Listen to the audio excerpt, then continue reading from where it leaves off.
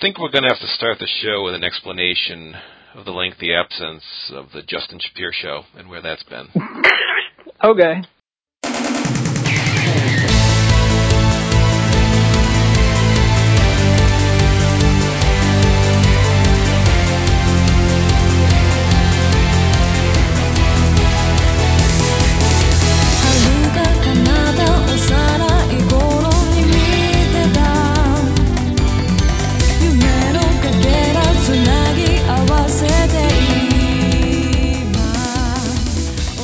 How's it going, everyone?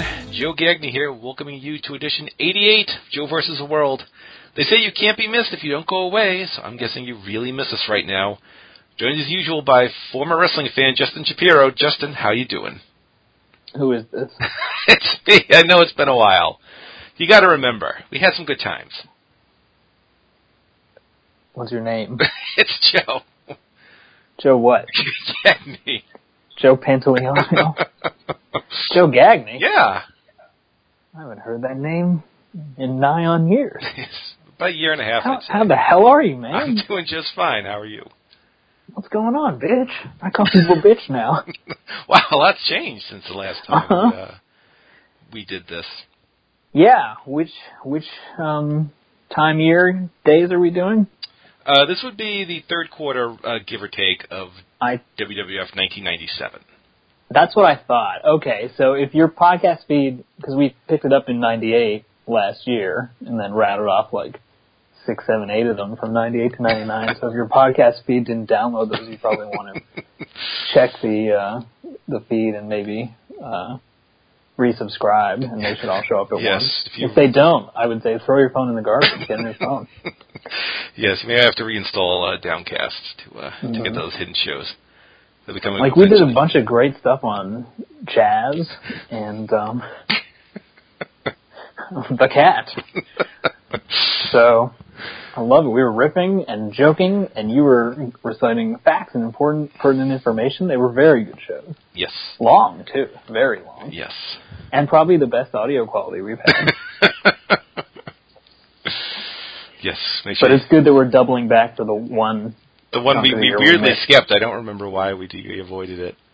I can't remember either. I don't know. I think we lost the recording and then had to go back. And we were like, well, let's just move on. Make it fresh. Yes. We're here. That's good. Yes. I had started this back, I believe, in the summer. Got through the first month and then just kind of gave up again I launched another podcast, which was cool, but not good for this project or my other ones. And I don't know, over Thanksgiving break, I'm like, I'm going to throw on a Raw from 1997. And I watched it. I'm like, hey, I like that. So, I don't know, I just got momentum. I kept going. And I skipped stuff where I saw the Shamrock versus the Sultan and figured I could move the time bar ahead a little bit here and avoid that. And oh, you can actually move your time bar? I watch off my phone. It's dicey on my Fire Stick. Mm-hmm. You got to be careful there. My Roku player just goes like bloop bloop bloop. Figure out where you want to be. Yeah, it's dicey. So, like I said, I got through everything. With these Raws being 2 hours, pay-per-views going to 3, got kind of psyched out. But I think I got through it. I'm back. This probably won't be perfect. It's like War Games, where maybe it's not what you hope for, but it's been so long, you should be happy you got something. Yeah. Sound about and right? Then once we get to the Pod Beyond, that's when it's really good. Also, I was also kind of psyched out by the Brian and World? Vinny the Brian and Vinny show, somewhat doing the weekly Raws and Nitros, and I know we probably approach from a different view, but still there are things you have to point out and be like, hey, that's weird, or this happened. And I was somewhat afraid of redundancy, so I think we've given it enough space. And at this point, I don't listen to the Raw reviews. Anything repetitive is just coincidental. That seems, I think that's fair. Mm-hmm. We've covered out our niche. Plus, they talk about movies, too. Movies with wrestlers. Like, what the fuck, man? Indeed. All right, you ready to dive in? Dave's kind of weird now. Let's do it. All right, we left off long ago after the King of the Ring. Like, he was always quirky, but now he's just like... Anyway, go ahead. Anyway, follow him on Twitter. It's good stuff. Arguing with the same people every day. Yeah. Quote reply, me neither. All right, we left off at King of the Ring, and the night afterwards, neither Shawn Michaels nor Bret Hart were on Raw, which was odd.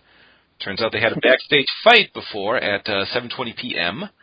They had long conversations with Vince, and Bret went into Shawn's dressing room, complained about the Sunny Days comment and the effect it had on his personal life. Shawn was a smart-ass, go figure, and a short tussle broke out, with Bret pounding on Shawn and ripping out a chunk of his hair before it was broken up. Bret left at 8:30, didn't appear at all, so all kind of things got changed, and Shawn left before the show started, saying he was quitting and would appear on Nitro in Boston if he could. A few weeks before, Shawn and his dad had a meeting with Vince, where Shawn wanted out of his contract and, amazingly, was not granted a release. So, this is also the same night a backstage fight happened in WCW, as Kevin Nash and Roddy Piper went at it after a main event went awry. It's probably tempting to think like, oh, the Monday Night War is so crazy, but a lot of fights still happen today. A lot of them involving Sin Cara or Simon Gotch, R.I.P. And but these were fights among main eventers about who would be the top guy in the company, and it's hard to picture Roman Reigns and Braun Strowman getting into it over who's going to headline WrestleMania. That is true, yes. Now, Jericho did beat the shit out of Brock. Did that happen? I think so. And, did Jericho tell you that? That's what I heard, yeah. This is double blind source, but, yeah, weird stuff, like the two top guys, and an old hip replaced Roddy Piper, being like, well, I'll fight you, because I'm a tough guy. And Kevin Nash is like, well, I am very tall and younger than you. And Piper's like, but Moxie.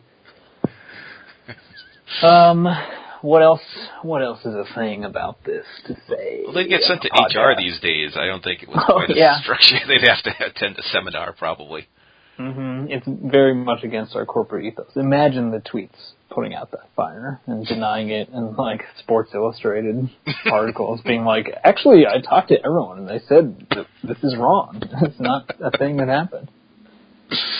They ended up mentioning the fight on TV, saying that Bret would be out for a few days and Shawn about 4 to 6 weeks. So they stripped Austin and Shawn of the tag titles they had and set up a tournament where the winners would not be the new champs, but they would face Steve Austin and a partner of his choosing, which was an odd way to go about it, but I guess fair to Steve. This was such an afterthought, it didn't even wrap it up with a pay-per-view. Also, Shawn didn't lose a title in the ring, so take a drink, everyone, because that's... I forget where we are on that. Did he ever lose a tag title in the ring? Ooh, let's see. At least in, like, Shawn 1.0? Let's see. Well, the original one with the Rockers was deemed to not have happened. The one with Diesel, he threw in the trash can after Survivor Series. We had this one. I guess they were stripped of the ones they won at the that In Your House. The what they call that? Not the triple threat. All the titles are on the line. Whatever that was. Yeah, the Super Gold match. Yeah, sure. Like, you pinned too many people. And then even when Shawn and John won the belts in 2007, they lost them in a battle royal. Wow. So, he's a tag team specialist for sure. And you're right, it existed solely to mess up people who care about, like, belt lineages and want to keep it pure and not have to write vacant and put the tournament brackets in. Which they've nuked to death with, like, the way they changed, like, the SmackDown tag titles to the World Tag Team titles. And, like, none of that makes sense. Twice through 2 brand extensions. Imagine trying to follow that and set up an actual easy-to-flow title history. So, sorry. They could have just said, hey, Austin, pick a partner, and he'd be like, no, I hate everyone. And then Mick Foley would have been like, make me the replacement partner. And he would have been like, no. And he'd have been like, what about, well, you'll get to it. And then they could have just not had a tournament. But okay. Fair enough. The only other thing I know about the Shawn Bret fight that is a thing to say on a podcast would be, so in subsequent years, Shawn sometimes, I think before he came back, when he would do nascent shoot interview type things and talk about the fight, the dreaded fight with Bret, a few questions before they would get to him, like denying having any knowledge of Montreal, and just be like, I don't know what happened there. right before they did the expose where he's like, actually, I did do all that. Sorry. He would be like, he ripped out my hair, and if you look at my hair right now, like, it hasn't even grown back yet. And it's like, oh, Sean, honey, I have terrible news. It's like, yeah, because, I mean, there's one, and then, it's like, oh, wow, that's very frustrating for me, that, like, Bret Hart took all my hair. Wow. Anyway, we got part 4 of the Mankind sit-down interview with Jim Ross. And this one's pretty famous, as we get him complaining. Vince didn't hire him when he was Cactus Jack, and saying Ross perpetuated the myth of him liking pain. Still getting so worked up, he snaps with the mandible claw on Ross, then coming back to reality and asking for help. And this was the skit that apparently got Vince McMahon behind Mankind. And as John Petrie, I forget, described it as funny yet realistic and a bit scary, which seems fair. It was real good stuff. Yeah. I don't want to make a joke about it. No, JR takes a beating this show. Oh, this episode? Yeah, this episode. Okay. Wait, what else gonna happen? Oh, he's gonna get kicked and get whammed? There's a kick and a wham, and you can fill in the rest. Mm-hmm. How many interviews, like candid sit-downs, did JR have where he got beat up at the end, too? Because Kane also set him aflame. That was a diametrically opposed level of quality in terms of that, where Kane, instead of Mick Foley, like, blending reality into this incredible, like, passionate method acting, Kane was like, let me tell you about why I thought I had scars on my face. The answer is shut up. Yeah. Wait, those are past 2000, right? So I'm safe. We have to rewatch Well, we did that episode, yeah. Just plug in when we talked about that. Okay, right. Yeah. I don't know, thought it was kind of outlandish that in 2003 Shane McMahon was beating up Kane, being so strong. I think it's, you could put blank for the year and blank for anyone, and that would be a true statement. Yeah. Too much Stephanie that year, too. All right, moving on. The Nation of Domination angle continued. The day after King of the Ring, they had a WrestleMania rematch with LOD and Ahmed versus Farouk, Crush, and Savio, which saw Farouk get decisively pinned. Savio and Crush walk out afterwards. Later that same night, Farouk went down to the ring and fired Savio and Crush, saying they'd been a drag. Acting like he was going to fire D'Lo, instead fired Clarence Mason, and then challenged Ahmed and Undertaker to a tag match the next week, later promising 2 new members to the Nation.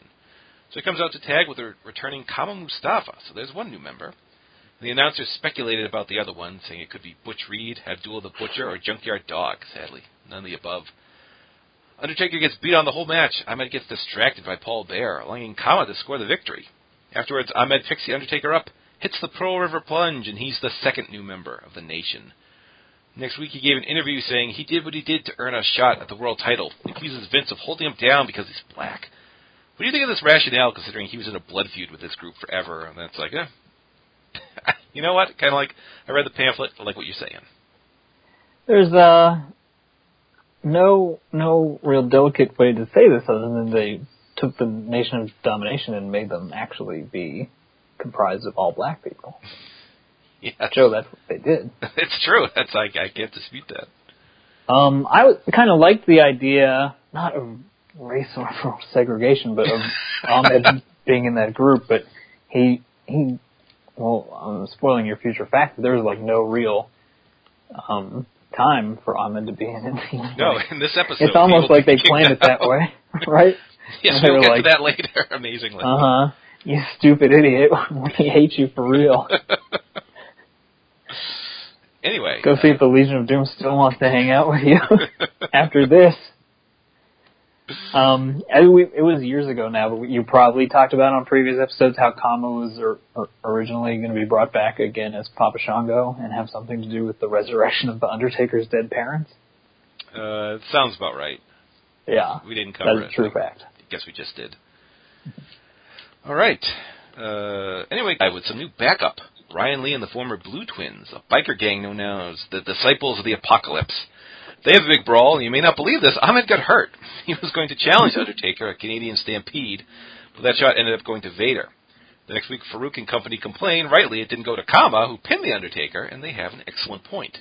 Anyway, he's interrupted. Yeah. Yeah, this didn't go anywhere. Anyway, he's interrupted by Savio Vega, who now has his own gang, the Boricuas. So we are in full gang war territory here. Do you think it was a good idea, wrong people? This is time. Manos Boricuas, hands up high, or something like that. No, I don't think it was a good idea, Joe. I don't. I think the 300% more black Nation of Domination could have been kind of good. And they were, really, in their non-gang wars contributions to the next year or so. Once we get past this hurdle. Stuff. Yes. They had cool-ass music, then they had more cool-ass music, and they sort of launched the career of one of the most important people that there is, period. In the world. This part, though, yeah.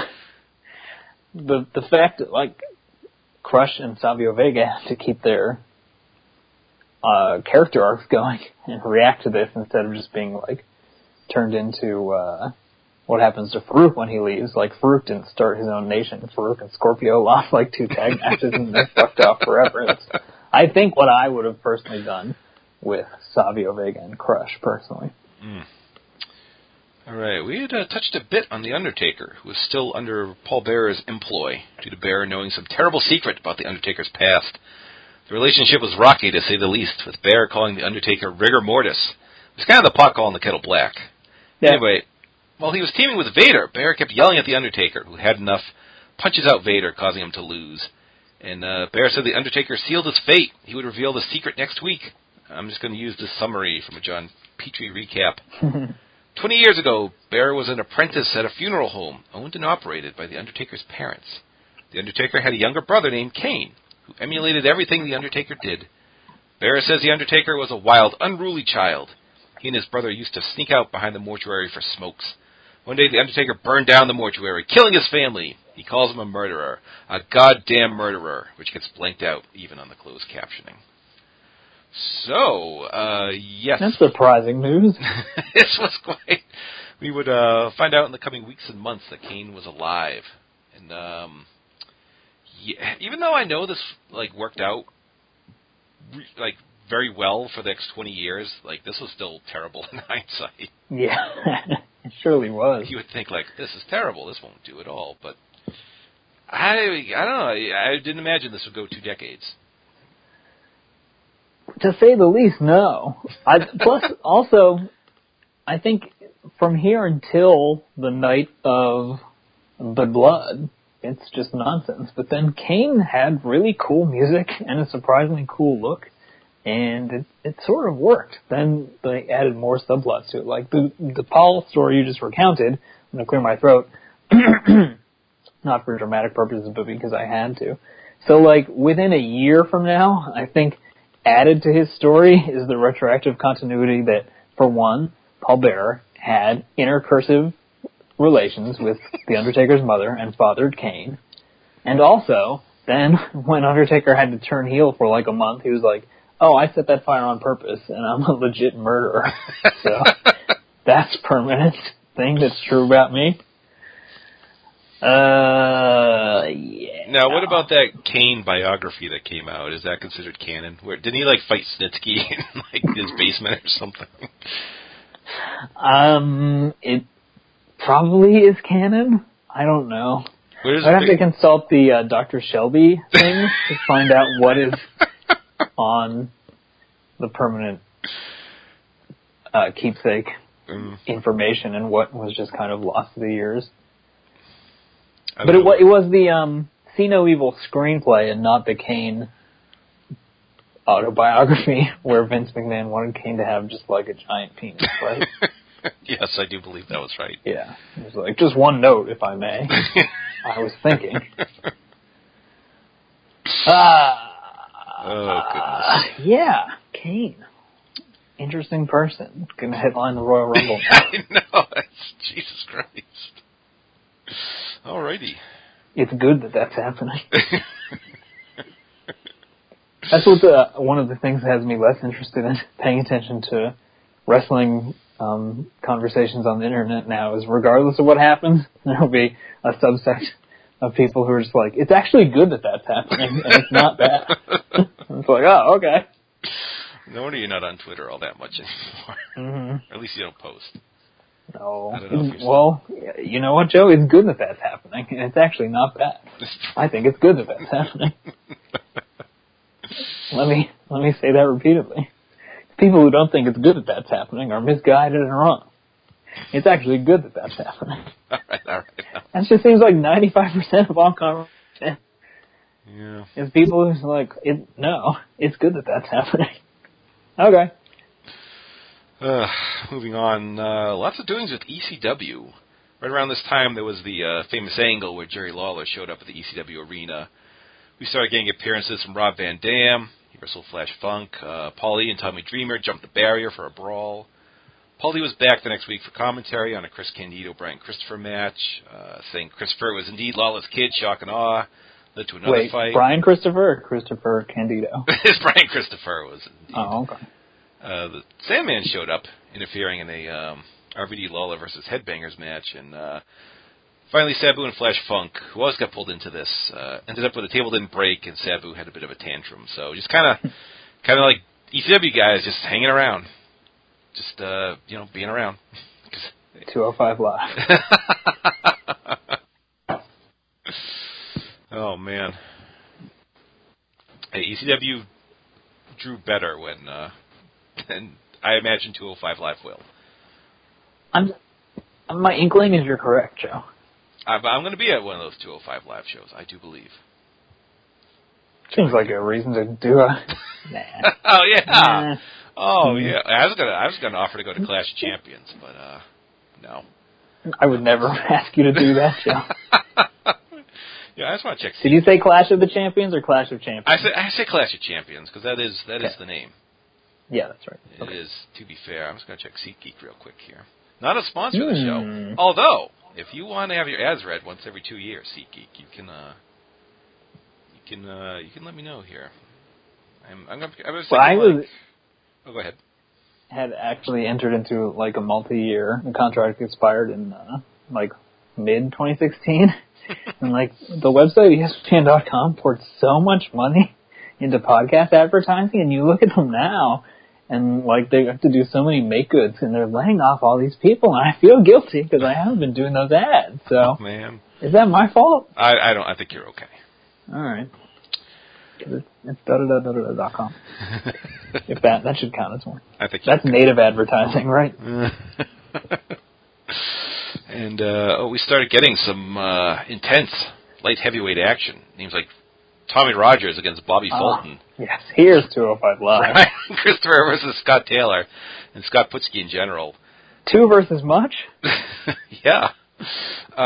This stuff was so lame compared to who WCW rolled out. And, I mean, the WWF audience reacts to stars, where WCW crowds would respond to good work even if they weren't overly familiar with it. So it was just not a good start. It just made them seem really lame. And I kind of wonder if they did all this, so we'd be more blown away by Great Sasuke and Taka Michinoku, who were having a match sight unseen at the pay-per-view, where we just got clips, but now the guy appeared. So, I don't know. No. It was just a weird case of like, oh, we got to do this, even though we're not good at it. Who's a light heavyweight grappling star? Scott Putski. Well, let's see. After a semifinal match in the tag tournament, so the Headbangers lose to Owen and Davey, Jim Cornette returned after a 6 months absence and brought out the Headhunters, also known as the Squat Team in their other appearance, although unnamed here. And the Headbangers, who just wrestled a match, beat them up for a while. But the Headhunters did gain the upper hand, laid them out with moonsaults. But, yeah. Apparently they were going to be called the Arabian Headhunters, but they were just never seen again. Well, they were originally going to be called the Samoan Squat Team, and then they were like, well, they're not Samoans, so you can't call them that. They did do moonsaults, though. They did do moonsaults. That still counts for something. Mm-hmm. Someone who would be seen literally 1,000 more times was Michael Cole, who showed up around this time. He, like Kane, has had a 20-year run and is probably the voice of the WWE to a generation of fans, which is odd. Oh, my. I mean, to some people, he's their guy, right? Like, he's who they... He would have to be. Oh, wow. That just is to them. I mean, I don't even mind. I mean, whatever. He's not terrible, but he's not, I don't know. It's just weird someone's going to part of neither the problem nor the solution. Yeah, I think that's a good way to put it. It's just weird.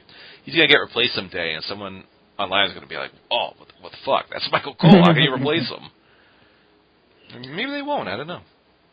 Yeah, I think they've just downgraded the concept of people talking during a wrestling match to the point where it won't matter that much. Except for Corey Graves stands. There's not too many people paying attention to what their people are saying. No, I do like this should be the NXT announcement. What are your thoughts on Mauro Ranallo, if you have any? They're not super complimentary. Mm-hmm. No, thank you. Okay. He's to me, he's someone who I find is flawed, but I find the flaws endearing in their own way, where I just kind of shake my head and laugh when he makes a super lame comment or just screams or something. Oh, yeah, I think you put it a good way that I would springboard off of, which is that I do not find his flaws endearing, but I still think he's better than the, net zero people. I think he adds more than people who bring nothing to the broadcast. That's good. A ringing endorsement here. Well, but yeah, by the standards of all the people you have to choose from, it is. So I guess so. But my friend Michael Lavieri, I think it's pronounced his last name, and Scott Christ at Tape Machines had a good conversation just this week where they brainstormed a good idea. I think it was Mike's. He said that one thing that he would really like to happen is just at some point for Mauro Ranallo to bridge off of his famous catchphrase and say, oh, I wish I hadn't started this because I don't want to say it. He wants him to say, and he wants him to say, this is so stupid. He wants him to say, Mamma Mia. He wants him to say, Mamma Mia, Papa Pia, baby's got the diarrhea. I do not know if that was worth the time to get there. No, it's a good idea. It would be good if he said that. He wants him to say. He wants him to say that thing I just said before. All right, moving on to more quality. The Truth Commission debuted on Shotgun Saturday Night. This incarnation was the Interrogator, a.k.a. Kurgan, Recon, a.k.a. Bull Buchanan, and Tank, the former Mantar, wearing a mask, which I don't think you can do in the Army. We hear from the Commandant that Americans have too many rights, so I guess they're going to wrestle about it. The Commandant was an actor Brett met in South Africa, if you're wondering where he came from. He was gone in a few months, and Tank only lasted a few matches, and he got replaced by Sniper. South Africa. Have you heard my South African accent, Joe? I think I just did. It's very good. It's almost like the New Zealand accent, but the vowels are moved over a little bit. And if you remember District 9, you think about those guys. So I'm super talented at impressions. That was kind of Canadian-Australian kind of blended together? Yeah, I keep slipping into the Rockman from Thor by the director of Thor. Hey, man. All right, let's move to Canadian Stampede, a famous show in terms of quality, especially for a time where you did not have good wrestling up and down the card. And what's funny is, in retrospect, no one was expecting it. I mean, this was SummerSlam. It was right after the 4th of July. Some matches got shifted around, and it was just like, a show. But afterwards, it's like, you must see this classic show. And I believe it lost to Barely Legal in the Observer poll for Best Major Show. And this was clearly the superior in-ring show, but both shows kind of had this theme of catharsis. For ECW, it was about finally getting on pay-per-view. For this, it was about Calgary fans seeing their hometown heroes as the biggest stars in the industry, and kind of the last hurrah for Brett in the WWF with bad times coming for him. But I'll say. we will say. We kicked off with Triple H against Mankind, a very good brawl. Working with Mankind did wonders for Helmsley in terms of getting taken more seriously. And they would have much better matches later. This was still very good. somewhat marred by a double countout ending, but they brawled throughout the show, and Helmsley did end up in a penalty box. And at some point, JR asks Vince if Helmsley tried to buy the WWF, and all I can think is, nope, didn't have to. Not an issue. Yeah, he didn't sell out, he bought in. They, of their first run of matches, maybe the second best one? Would their best one be the TV match you might talk about at the end of the show, or the next show? I believe that would be the next show. Yes, the MSG one. I believe that's the one. But still, they had a real good series. Mm-hmm. Looking back, and they get even better about 2 years time. Mm-hmm. Then we had the Great Sasuke versus Taka Michinoko, according to the announcers. This was an excellent match. They worked slowly, and the crowd did get into it. This was a tougher sell than it would be to a WCW crowd, but Calgary was probably one of the better ones they could be in front of. And Sasuke was clearly positioned as a star, which was interesting given what happened, and he won with a Tiger Suplex. Yes, beginning his fabled run. Yes. Then we had Undertaker Vader, again very good. Just two big dudes tossing each other around. And interestingly, Vader's infamous appearance on the Iraq talk show was now part of his Titantron, as well as flashing the word bully. So, I don't know if I would... I guess Titantrons, if you're a very new listener, are little videos they used to play on the big screen, and not just... I guess now they just have, I don't know, just like the floor does stuff now when you come out. Mm-hmm. As your riff plays.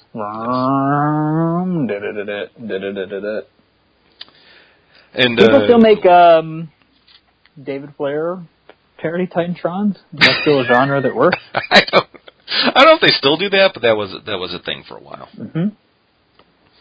It's a bygone era. It is. It sadly is. And on to the main event. It was Bret Owen, Bulldog, Pillman, and Jim Neidhart against Steve Austin, Goldust, Ken Shamrock, and the Legion of Doom. This was a really great match. Some people think it's a classic. Our mutual friend, Alan Forel, put it in the top 10 for his best matches of the 90s. I had it in the 10 to probably 15 slot, I would say. As far as atmosphere goes, there are a few matches like it. The work's really good. It gets really wild at times. Good story with Owen and Austin getting taken out of the match. Austin comes back. Owen pulls the Paul Pierce, comes back too. A trope that would be horribly overplayed where if someone gets taken to the back, you know they're probably winning the match in dramatic fashion. And let's see. Austin goes after Stu, which looked legit and a little scary. Hearts get involved. Owen rolls him up for the win. Even more crazy brawling. The Hearts all celebrate. Great match. This card's just super easy to watch. At 108 minutes, I mean, it's the final 2 hour in your house, but it's even a lot quicker than that. If you've never seen it, go check it out. No excuses. Go. Hit pause. Go. They put on just a classic show. It's just they did so accidentally. It took so many alterations for this to happen, to have this show where everything is, I think, according to Meltzer ratings, 3 stars or higher. Maybe he just gave the Mankind match 3 stars off the top of my head. It was all 3.5. Yeah, that may have been 3.25 was the worst, but still some high marks. I might go a little. I mean, you could look at this, be a little higher on some of those matches. Truly, but the corresponding PWG shows at the time, David seen some matches better that weekend. I don't know about the indie wrestling scene in Southern California in 1997. Probably not. Champagne or whatever the hell. Champagne. I don't think he was a California guy. The Mid-Atlantic. To get their classic work rate show, pre-2000, they had to have a 2 hour broadcast, only do 4 matches on that, make one a light heavyweight match with ringers, which is not something they'd ever done, no. And dedicate most of the match to a 10-man tag team match in the team's rabid home territory. And also it was going to be Undertaker versus Ahmed Johnson, which I don't think would have been a 3.5-star match. Could be wrong. Not, no. I could be wrong, but I don't think. And weren't Sid and or the Patriot originally part of the We are actually going to get to them in a little bit. We'll get there. Don't you worry. I don't even know. I'm just half remembering. All right. All the pay-per-view, I want to say July, but all the pay-per-views are really early in the month, so I guess we're still in June. But after Canadian Stampede, The next night, they rematched the Sasuke-Taka match. Sasuke won again, and that was the last we saw of him. I guess he felt he couldn't leave his home promotion in Japan. And he said he wanted to trade up an appearance for himself for The Undertaker appearing on a Michinoku Pro show, which did not fly. So the company got behind Taka as the babyface anchor, even though he's so much better as a heel and has been a heel for like the last 15 years. And, I mean, they brought in some interesting people. Tajiri, Jerry Lynn, Ace Starling, and Devin Storm got 44 seconds on Raw. But they still had Brian Christopher around, and I like him. He's talented, but for what they were going for, it just didn't work. Now, I would never do this to the other Brian and make this comparison because I like the latter-day Brian a lot, but it is very, very analogous to what happened with Kota Ibushi, TJ Perkins, and Brian Kendrick, right? They were like, oh, well, then never mind, go away. We're just going to do this with him. And who to put him in with? What about a veteran named Brian? Be a real sneaky guy. That is interesting, yeah. Yeah. I hadn't thought about that. Joe, I'm super interesting. I would never deny that. I would never deny that. So, it's good, though. Don't worry. If you're just patient, or go back and download the old episodes we did from the future, and they're going to bring in like 3 super talented guys from Taka's promotion for him to work with and tear it up. Oh, man, it goes so good. All right, let's see. The day after the show, we had a bunch of matches and stipulations announced for SummerSlam. The SummerSlam, I should say, and that was not a one-time thing from Brett. He said that quite a lot. Brett was going to get a shot at The Undertaker's title, with Brett going so far as to say if he didn't win, he would never wrestle in the U.S. ever again.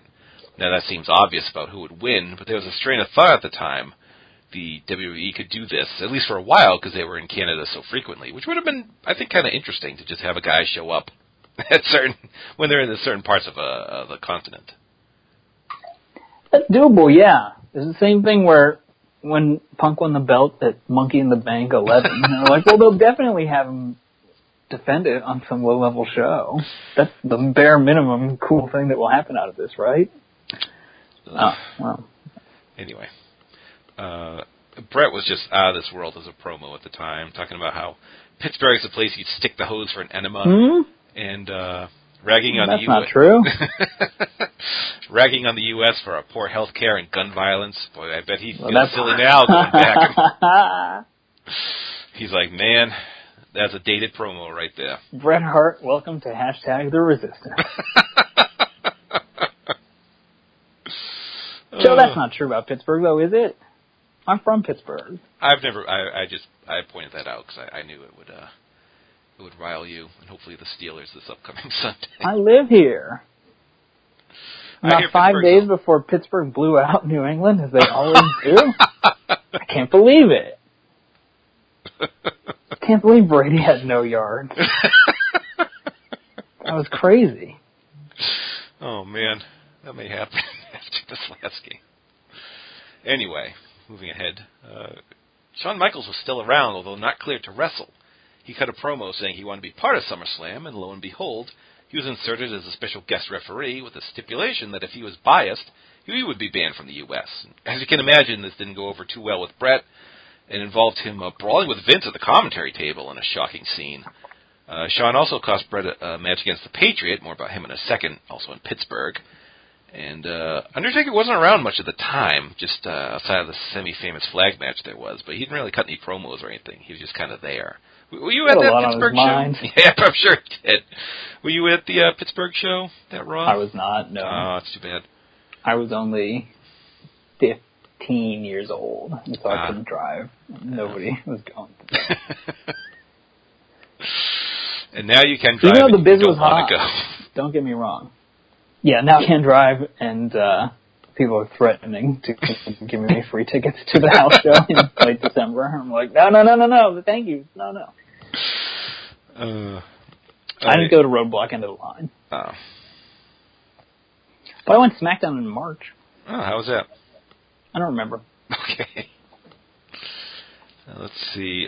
We were getting closer to Vince being the head of the company. It was like everyone was like saying, I can't believe how things are run around here. Look at Vince, like with evil eyes, and Vince is like, gulp. Vince, the master of the big gulp. Let's see. Back to the SummerSlam card. Owen was going to defend his title against Austin at the show, with Austin saying if he lost, he would kiss Owen's butt. Bulldog was scheduled to defend the European title against Ken Shamrock, with the stipulation that Bulldog would eat a can of dog food if he lost.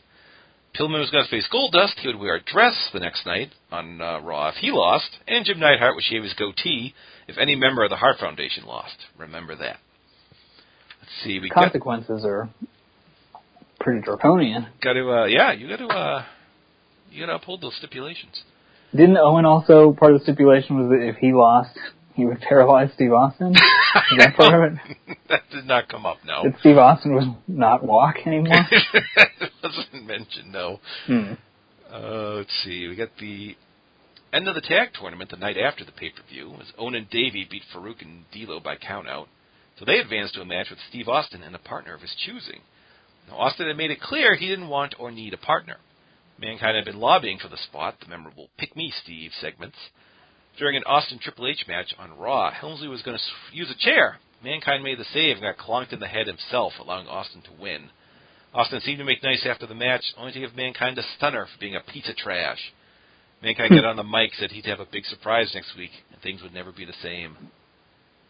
More on that in a second. Have mercy. That was a fine time for Steve Austin to be rude and give his friend the stunner, but when they did it again in 1999 when Mankind was the sweetest person in the world, that wasn't cool. No. I think that was the one time people were like, okay, good, I like the stunner, I like you. Did you have to do that though? Let's see. During a segment, the Hart Foundation in the ring, Austin was joined on the stage by the Patriot, Ken Shamrock, Shawn Michaels, and Sid. So Joe, this is what I was thinking of. Yeah, there you go. So the announcers speculate one of them will be Don't Austin's tell them, but I was wrong. partner. And throughout the show, most of them deny it, jumping ahead as Owen and Bulldog against Austin 2-on-1. And Austin actually has the advantage when some Bee Gees-style music hits, and out comes Dude Love. The Dudester inserts himself into the match. Austin hits a stunner. Dude Love gets the pin for the titles, and some begrudging respect from Austin. Besides being creative and entertaining, this was really Mick Foley's kind of coming out party for what he would do, more so than the sit down, because it really expanded. He could be funny, and kind of the guy with two characters at once was kind of interesting and really kind of set the template for the rest of his run. It was a really, really cool deal, and unique and thoughtful, and why wrestling is good. I really like Dude's theme song too. WWF The Music Volume 3 is actually a classic album, Joe. It's a platinum smash. Dude Love, Kane, Make Some Noise, parentheses, X-Pac, in parentheses.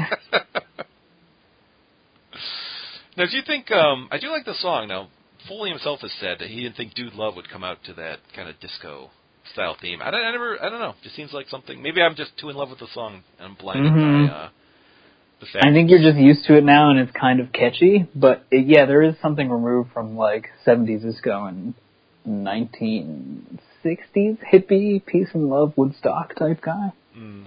He raised a good point, but too late, man. It is. Let's see.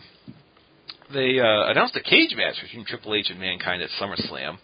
Probably not weird in the respect they met at the last two pay-per-views. The prior one was inconclusive. But a weird pivot after the whole Dude Love tag titles thing. And around this time, Triple H lost his accent. Because I remember during an interview, he told Vader it was Jenny Craig time. And there was no hint of any kind of Greenwich accent there. He finally came into his true persona, a real-life prick. It's like a smug, mean prick. Okay, there you go. Guy who says mean stuff and smirks while he's saying it, so you're not supposed to get mad at him, but he is a genuine dickhead. And he clearly gets off on it, and, not that nice, it doesn't seem like. No, you might be on in a very passive-aggressive way. And, okay, cool. All right, cool.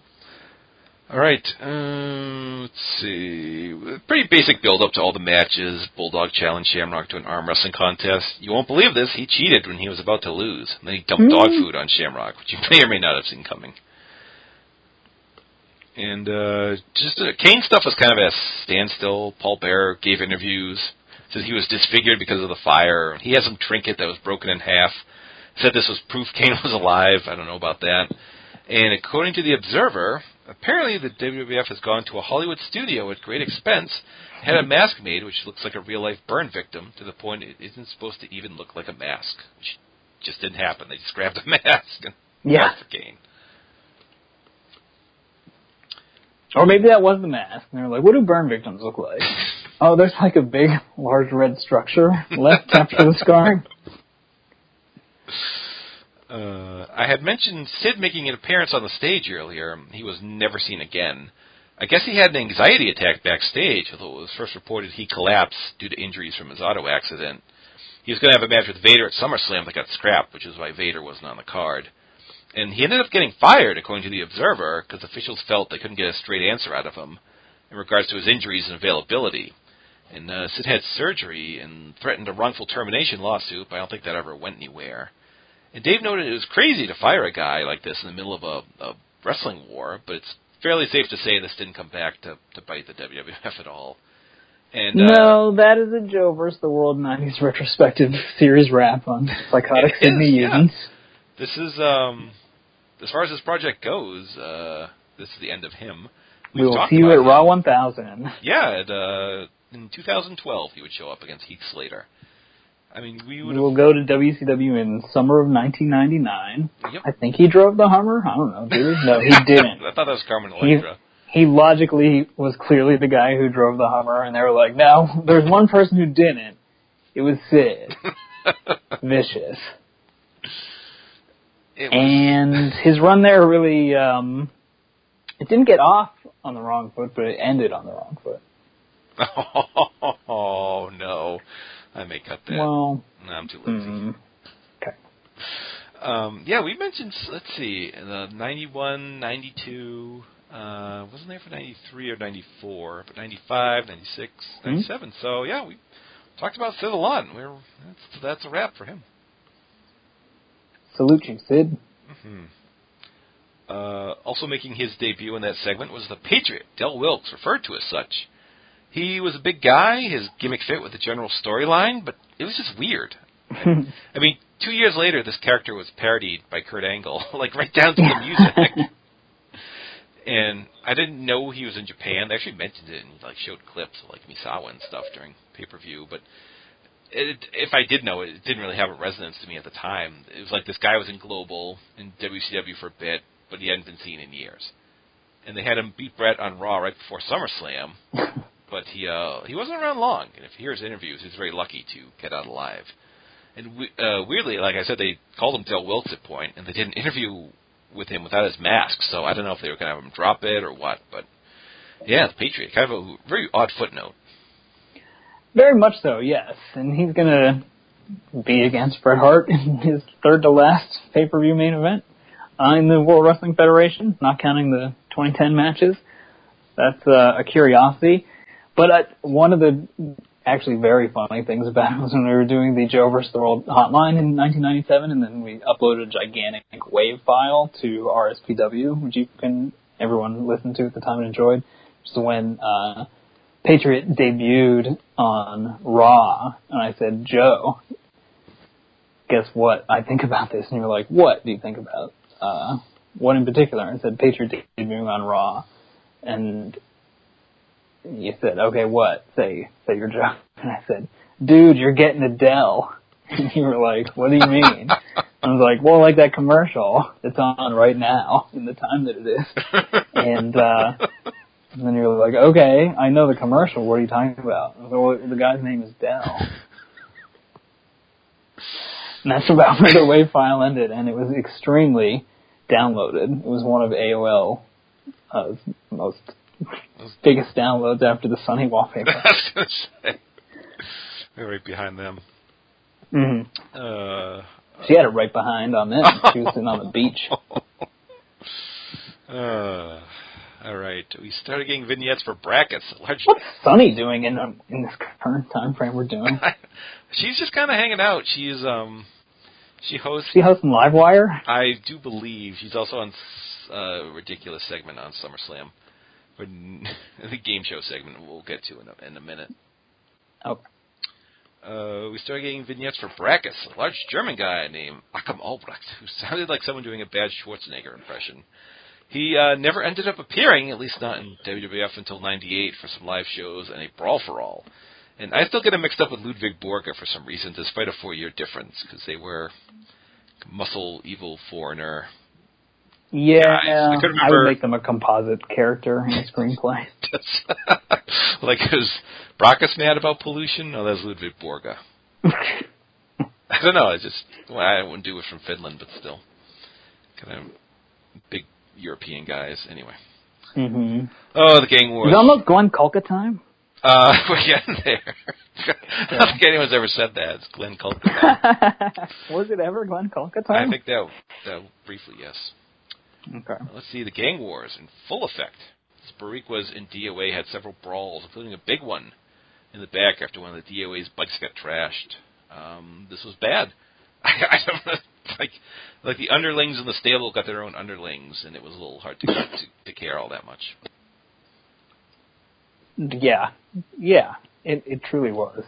The three of those guys wasn't enough. They needed like three increasingly worse versions of each of them. Oh. And then four just other guys who were bad. Yeah. Wonderful. And the Godwins and LOD built toward a match as they attacked the LOD with a chair before a match with the Blackjacks, and Hawk just got brained in the back of the head and was bleeding everywhere. A common theme at this time. Tag team wrestling. Yeah. So on to SummerSlam, subtitled Heart and Soul, a pun too much to resist. They had positive... Undertaker was Soul. Yes, he was. Yes, thank you. And Hart was Hart. Bret Hart was Hart, spelled different. It was spelled H-A-R-T in the Heart and Soul. Hmm. I had positive thoughts about this show at one point, because I remember the good stuff. But, boy, there's a lot of dreck on this show. Yeah. And the most noteworthy thing is the match for the Intercontinental title, where Owen Hart decides to do a sit-out tombstone for some reason and nearly cripple Steve Austin, who was paralyzed from the waist down, somehow finished the match and won the title, and was actually on Raw the next night, albeit not wrestling. Austin did come back, had a big run, but he missed a year of his prime, and his career was certainly cut short. I know Montreal came along, shifted the focus for Owen, made him more sympathetic, and he certainly passed away, but I wonder, like, if people would have, like, really blamed him. Like, you almost crippled the biggest star in the world. Oh, right. Mm-hmm. And there was no...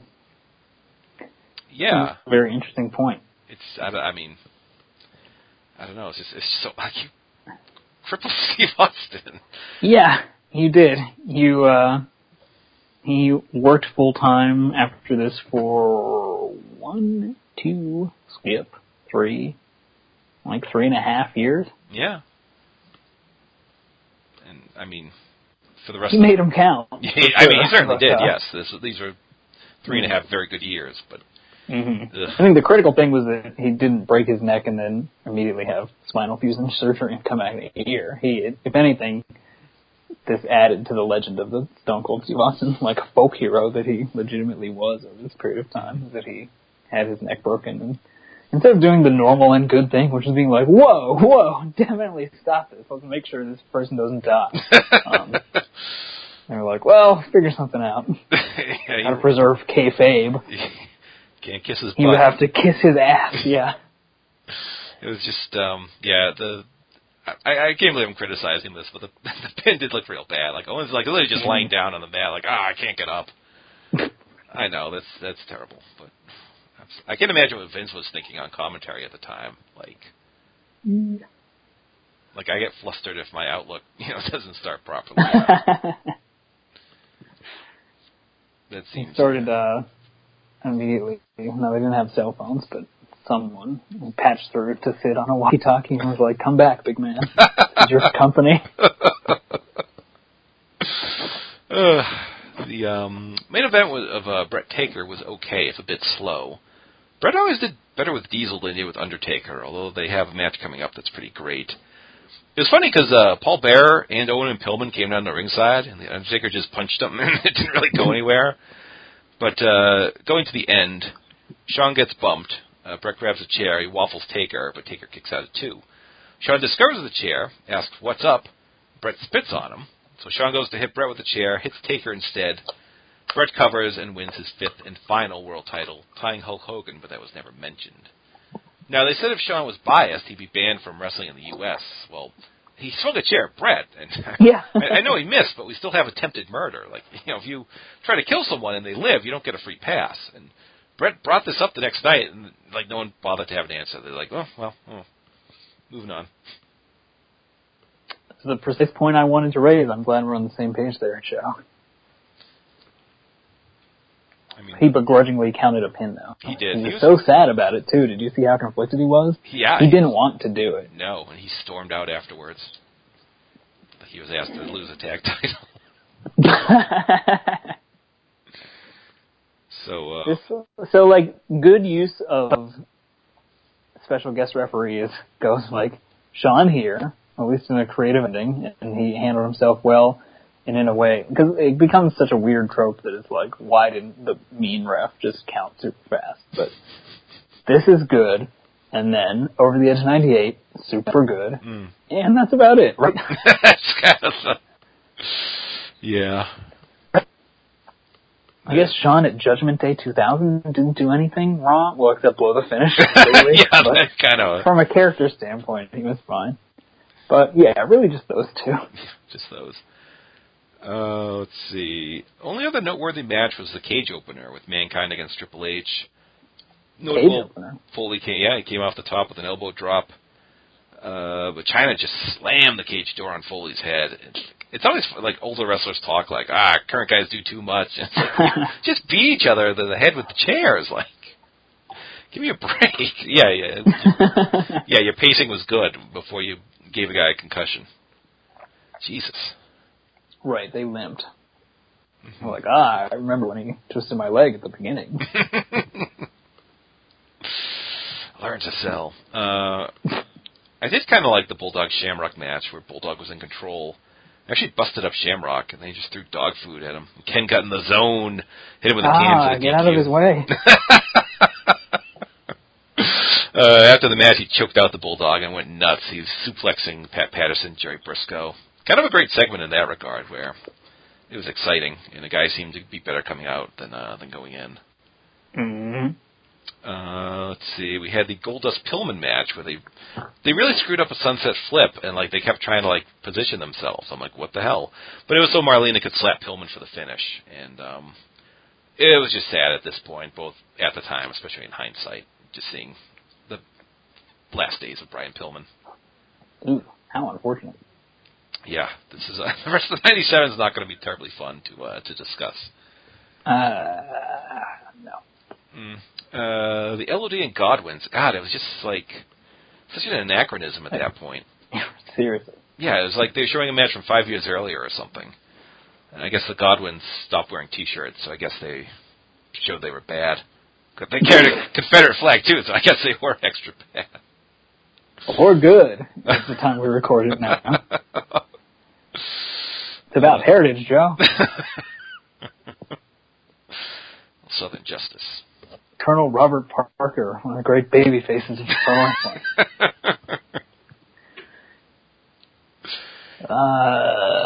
Yeah. And but you know what de-anachronized it or chronized it?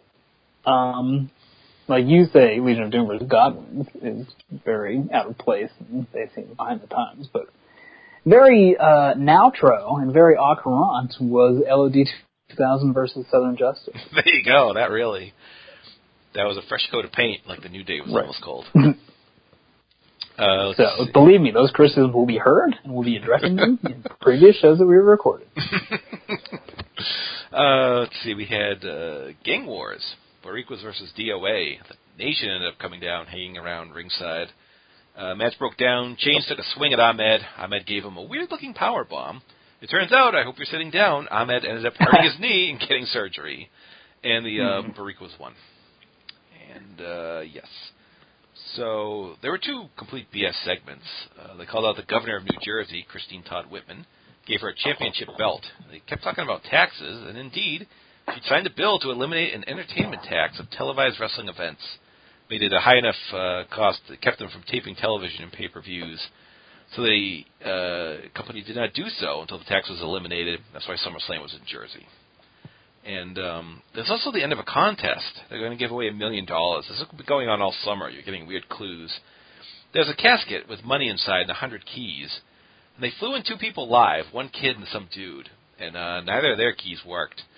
And it's actually, they showed like the guy's hometown newspaper, like, fan goes to wrestling event. And then underneath it's like 2 killed in suicide bombing or something. You could crop that out.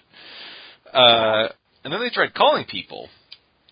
So this didn't go too well. The first number was disconnected. The second number didn't answer. The third try they answered, but he admitted he wasn't watching the show. And that guy and another caller picked keys, but they didn't work, so no one won. So it was just a colossal waste of time.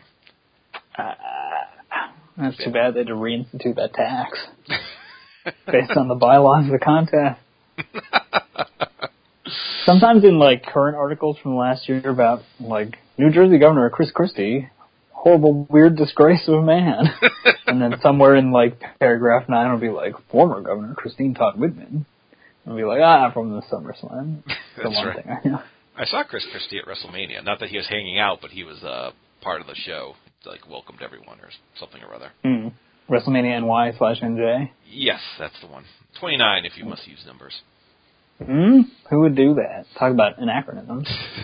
What number is this year? Is this 34?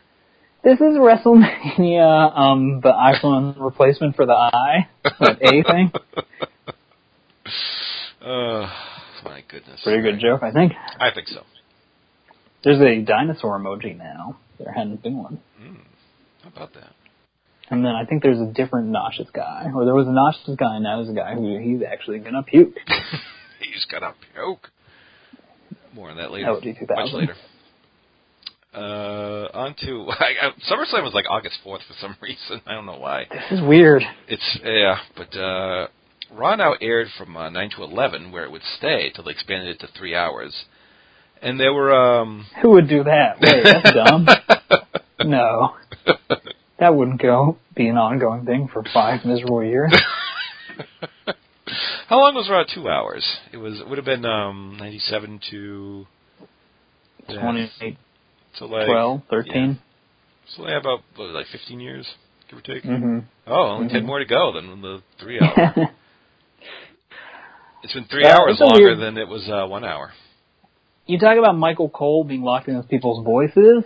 So it was such a dwarfed amount of time compared to the different pay-per-view names, but to me, it's always No Way Out, Backlash, Judgment Day, a lot of different July ones, Unforgiven, No Mercy, Armageddon. But that was only like 3 or 4 years where those were the ones. Those are the normal delineations of those months to me.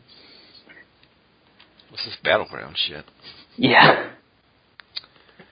Just for the record, there were 2 Raws from this time frame that were on a Friday because of tennis, so I don't think they were on the network. I didn't look too hard because I wanted to be done rewatching stuff so we could get this show to you, dear listener. Let's see. Gorilla Monsoon had been talking about things were out of control, so he was bringing in a new commissioner to even things out. Whose fault is that, Gorilla? Anyway, it turned out to be Sergeant Slaughter, who was all over these shows for a while. He had retired in 92, was an official for a while, mainly seen breaking up fights. Was this our first kind of modern GM in terms of... Seems that way, yeah.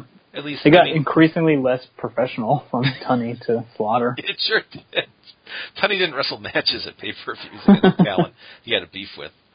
Even when Bad News, I think, shoved him down, accused him of taking favors from They should have taken that program on the road, I think. Tunney against or at least Bad done like one big house in Toronto. The main event, too. Big event, too, yeah. Be a Billy Sharecropper.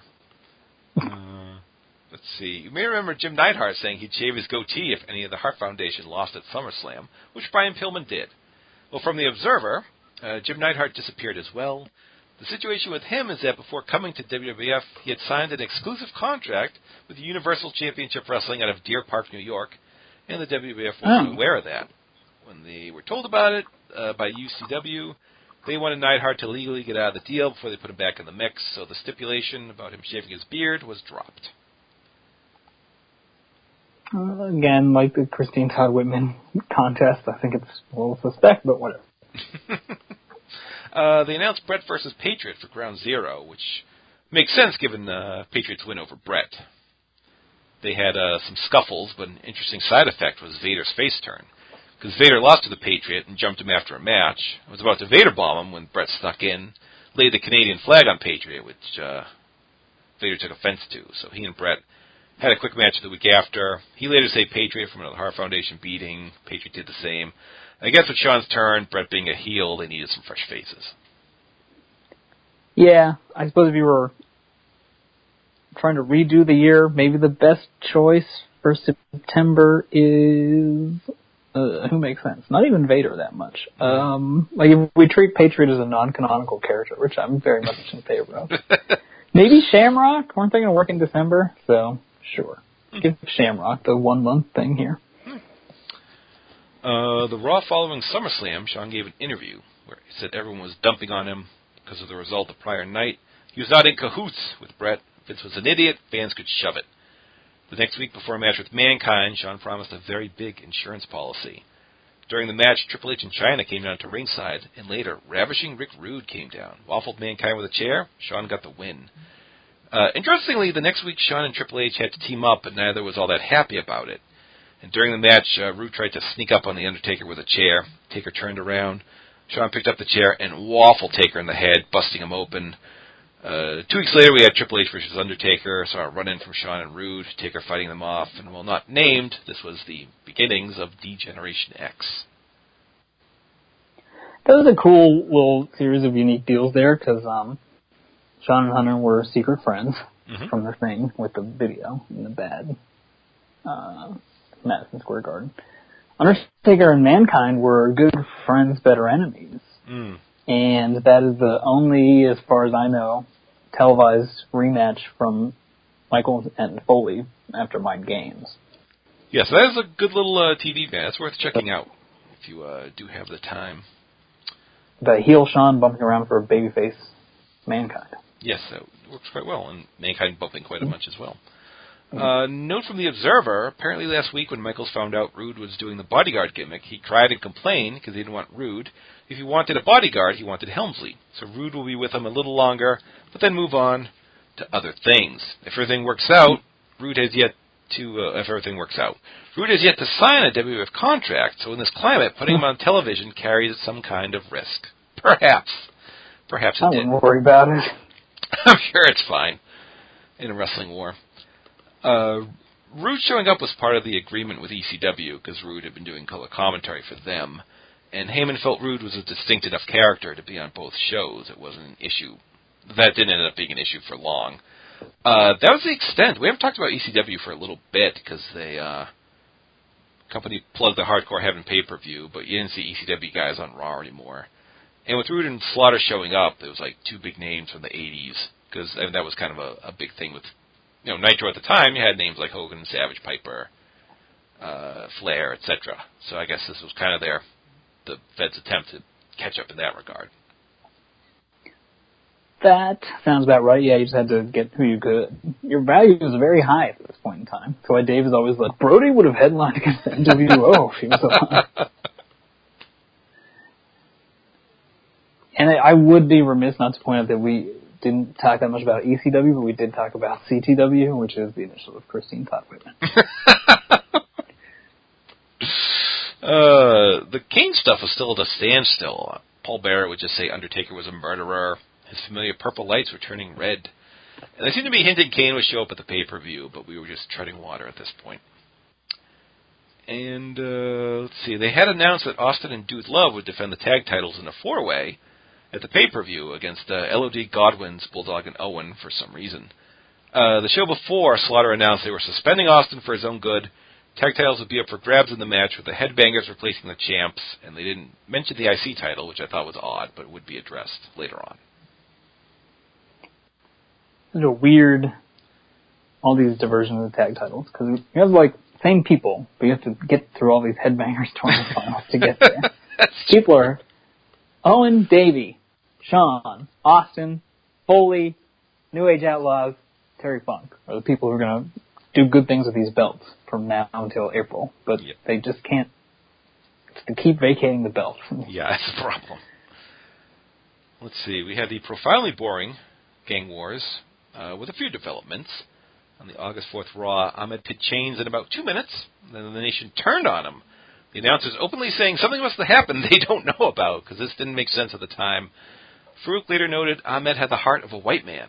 I thought it was because he got hurt, but he was back really like a couple weeks, so I guess they just wanted to shore up the face side some more. But that struck me as odd.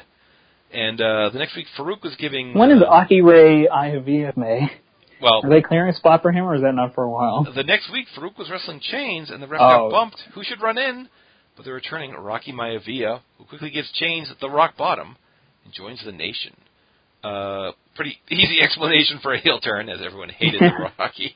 So that was pretty good. So between DX and Heel Rock, this is like Muppet Babies' version of the Boom Period. Getting there. And let's see, if you'll recall, Brian Pillman lost at SummerSlam, said he would have to wear a dress, which he was not down with. But Commissioner Slaughter said if he didn't, he'd get suspended, so he had to wear it until he won a match. So he takes on Bob Holly, but gets distracted by Goldust and Marlena waving a bra, gets counted out.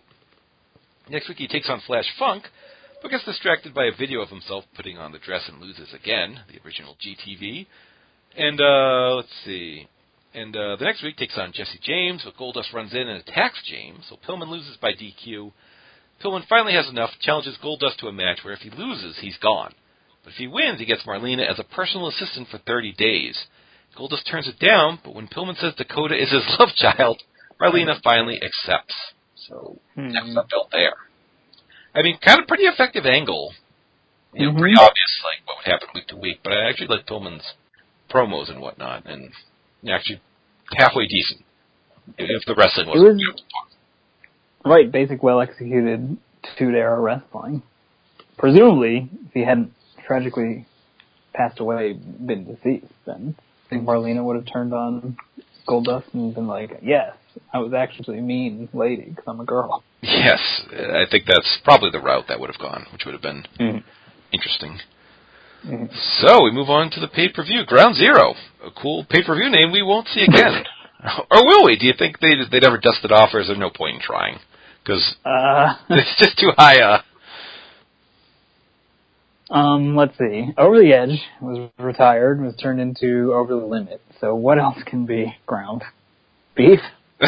Sure. Beef.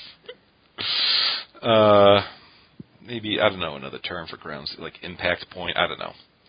Something like that. Probably not worth the effort. No, not with that attitude, no.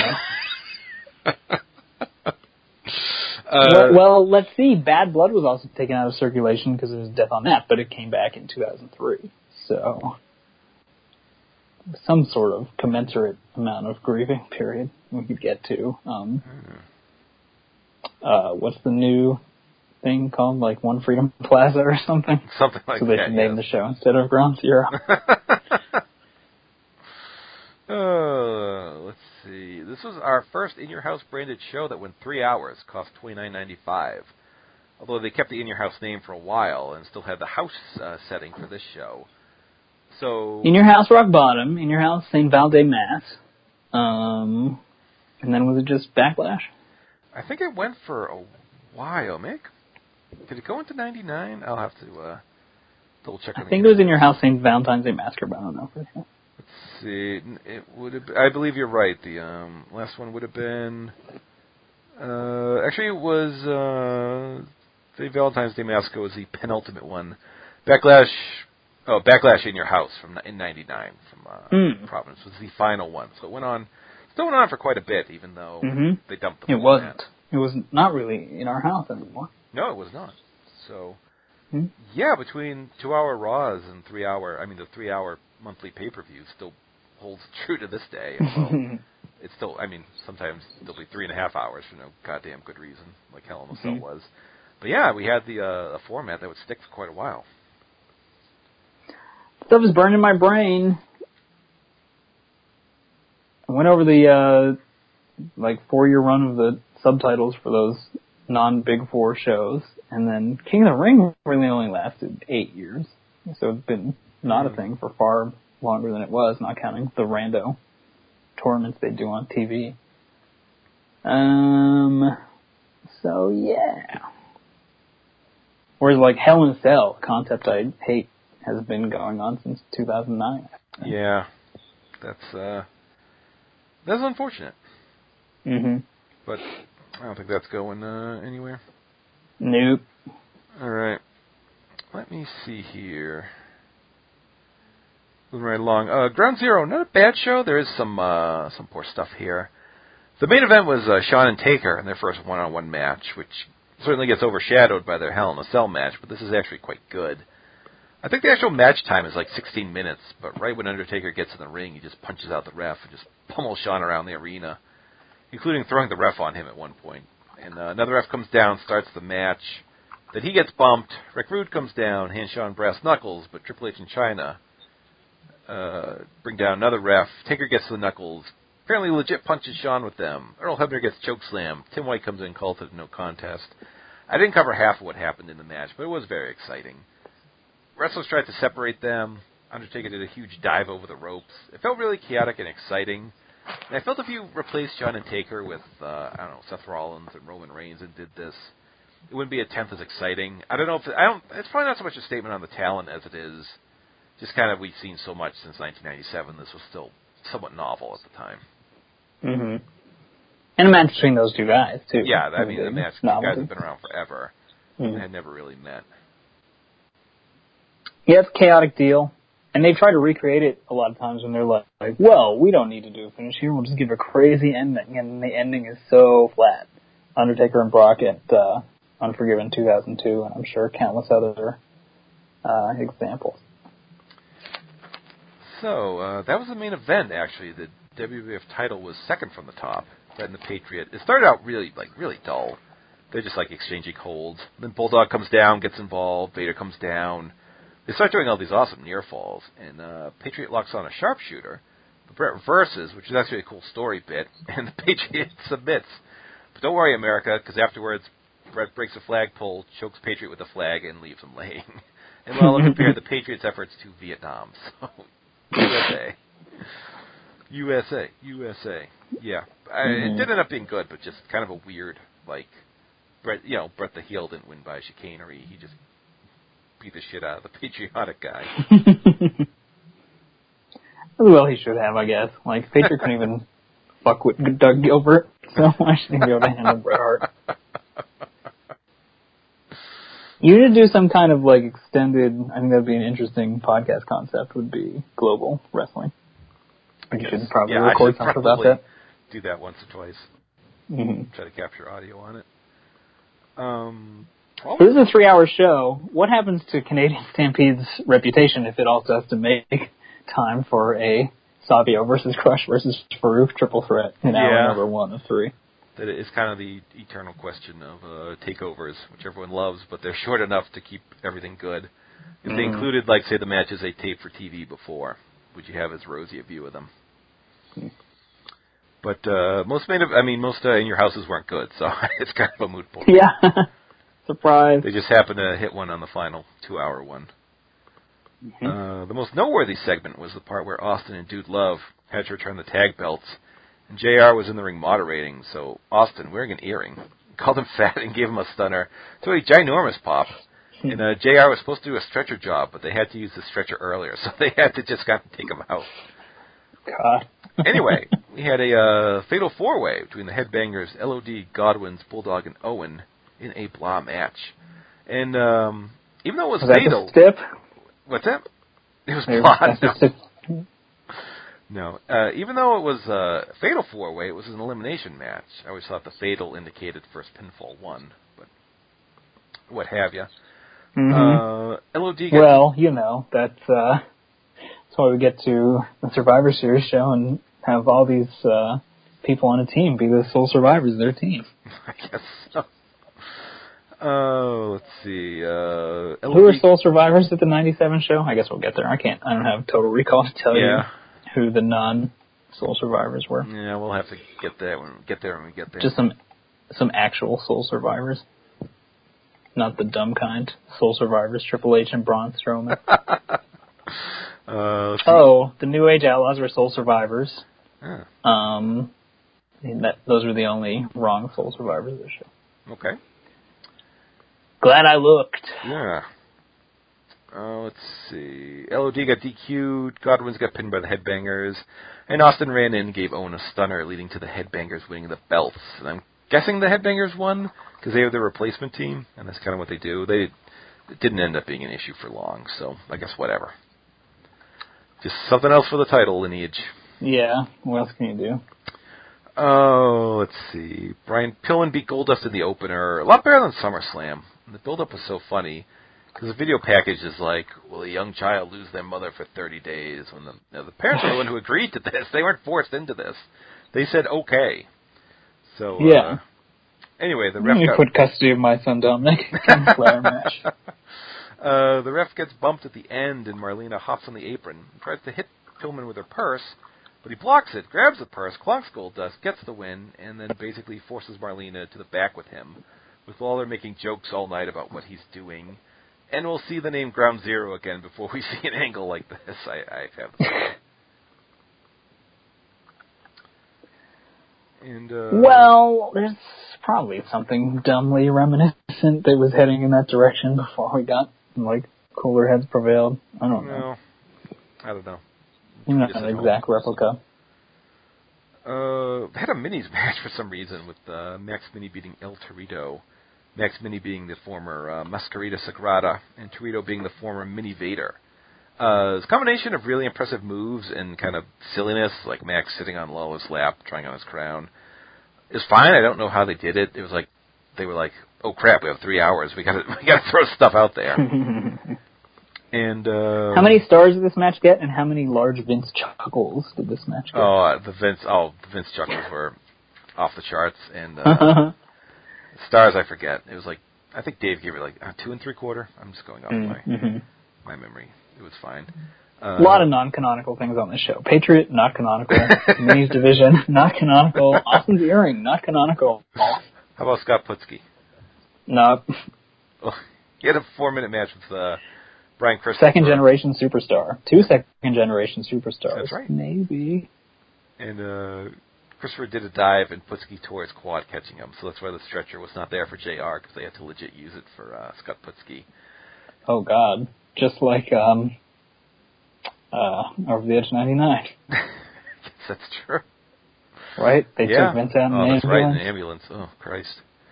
Let's not do that one. No, I don't think. Well, I don't know. That's years away at this point. Let's not worry about it. Mm-hmm. I mean, we already did that one, right? We already made a decision. Yeah. Yeah, I didn't like doing that one. Let's not do it again. We had the Gang Wars 3-way between Crush, Farouk, and Savio Vega, which was garbage. It's funny, Savio gets sent outside, and Crush just clamps on a chin lock, and even JR's like, not sure about this game plan. And they kept breaking up pins, and the crowd got angry about it, that the match was still going on. And Crush hit a heart punch on Farouk, and got hit with Savio's spin kick, and Savio got the win. Yeah, I wanted to look up something about this match, in terms of the time, and I typed Gang 3-way, and it's not the information that I wanted. Oh, it's weird stuff. I don't like this. Never mind. All right, continue. Just a couple notes before we're done. Let's see, from the Observer. Brackus may work a few house shows here and there underneath, but don't expect him to get a television role for a few months. Mark Henry is being brought back to training after recovering from his broken leg. At one point, it was thought he'd never be back, but now they are bringing him back to training. But some are skeptical of whether or not he'll make it because he got the rep the last time of thinking he was a star and not wanting to learn anything. And Yokozuna is still under contract. They want him to get down under 400 pounds. It just isn't happening. He had a recent heart scare, but his heart recovered after changing his medication. So, a couple notes there, and that will do it for the quote-unquote third quarter of 1997. We did it.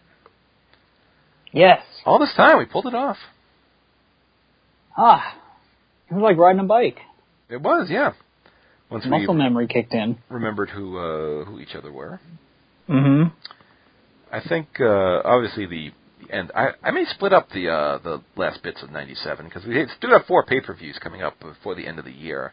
We have the one night only show, and then I think it's Bad Blood, Survivor Series, and D-Generation X, the pay-per-view. So there's a lot to cover. We have a lot.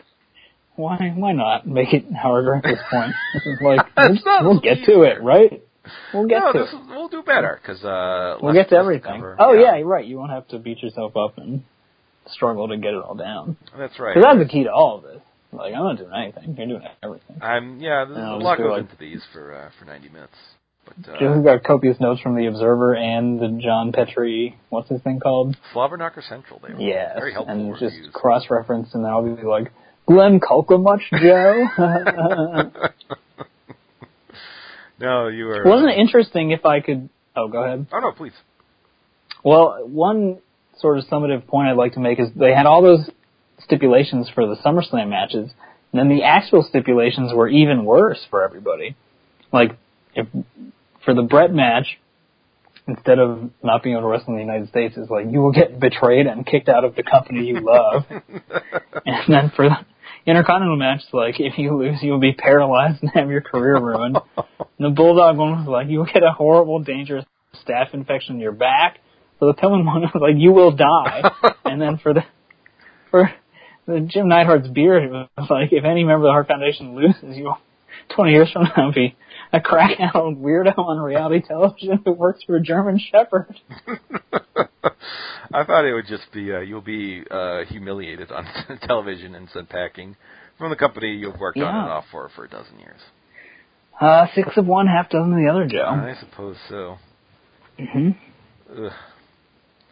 So, yeah, that'll do it. So, we'll try to be better. It won't be a year and a half, I hope. Joe, can I say something? Certainly. I missed you and I missed this. I missed this, too. I was almost shaking with excitement earlier. We've still got it. Yeah, I think so. Well, Joe, I love you and I'm in love with you. Oh, thanks, man. All right, it's 10 o'clock. That's late. Oh, 205 Live's on. We can get watching that. Okay. I've watched every episode of 205 Live for some reason. All 205 of them? It seems that many. It's only about 55 or so because it started late last year. I don't know. It's just a habit. I like Drew Gulak. Drew Gulak is very funny. He's funny. I like the Odd Obsession with Clowns, and I don't know, some other dudes. I like Nigel's commentary. It's I don't know. I'll get up early on Wednesdays and watch it, and it's fine. Itami is coming. He is coming out. I hope it works out for him. And I'll be at that show. I hope Neville comes back, but I hope he just doesn't have to do that. They're like, sorry, okay. Like, he was so good, but they shouldn't play with fire anymore. Yeah. Speaking of playing with fire, though, big things popping with The Undertaker's brother. Hopefully we'll get some clarity on that. That will happen. We are back with you in just 8 short days. 8 short days? Oh, man. I don't know how some of these last people night do of it. Hanukkah. Oh. I think, according to Joe. Joe told me it was Hanukkah today, and I was like, oh, good. You're very surprised at that. Uh-huh. That's great news. Well, Justin, I want to thank you again. We did it, finally. Okay. I feel good, accomplished something. And if you like hearing me, I have, at point, 3 other big podcast guest appearances planned coming up through the month of December. I'm a busy boy. Are they in the can, or have they not shot yet? TBT, to be taped. Oh, I love TBT. So, yeah, thanks again. Do you have anything to plug? There's one thing I wanted to ask you on Twitter.com for a long time and then just forget or don't have the impetus to is wrestler podcasts, they're over right now, but I think the Edge and Christian show is so delightful and really good and still justifies the fact they exist. How do you feel as a podmaster? Yes. If I was asked to determine my favorite podcast of the year, it would be that, because they do have that fun, natural chemistry, and I think Christian's the best because you can tell he's really a bit of a dick, and I just find it very endearing, and they have superlative guests. It's not, they're not talking to their I'm not to name names. I'm not a pod masochist like you, so I would never listen to the beginning, and with them, I listen to the beginning. And I'm like, haha, good to hear from you guys. So that's good. I think you and me are like them, except they've done more than we have. A little bit. Mm-hmm. But hey, none of us are in the Observer Hall of Fame, so. No. You should talk more about your son, though. You've been like, being a dad. I could tell, yeah. It's a thing. I got his Christmas list on last week. It was his 8-page Christmas list. Only one page was dedicated to gifts. The rest were short stories and various other scribblings he wrote. But I don't know. I don't think he's on Twitter, but he was using hashtags at the bottom. He wrote hashtag awesome, hashtag fabulous, and it's supposed to be, I assume, hashtag winner, but he left an N off, so it's hashtag whiner. So. Oh, big distinction. It is, yes, and that's not gonna fly for him. But the like the sleigh. Yeah, the Nintendo Switch is the requested present of the year, which I can make do with, because I'll play some Super Mario Odyssey. I mind if I do? Seems like mutually beneficial situation. I do believe so. Seems hashtag FABULOUS. I don't think he would have a connection with that. Maybe if I tag Carmela, he can get a shout out on Twitter or something. Or GoFundMe. I don't know. All right. Well, have a real good night, Joe. Call me when you get home so I know you got there safe. All right, no problem. And worst of luck to the Steelers this upcoming weekend. I'm sorry. Gronkowski's mean. You want to get that guy? He's not a nice man at times. He and Mojo Rawley. Yeah, I think that was hanging out with the wrong crowd. Yeah. He got hyped. He got too hyped. You needed that security guard from WrestleMania to rein him in after contain him. Only she could. All right. I gotta go light candles with Roy Moore's attorney, famous Jew. All right, and hey, thanks everyone for listening and remembering the Thanks show. for sticking with it. Yeah, after all this time, but we're back. We'll try to be back soon. Maybe not 8 days, but soon enough. Okay. All right. Peace out, everyone.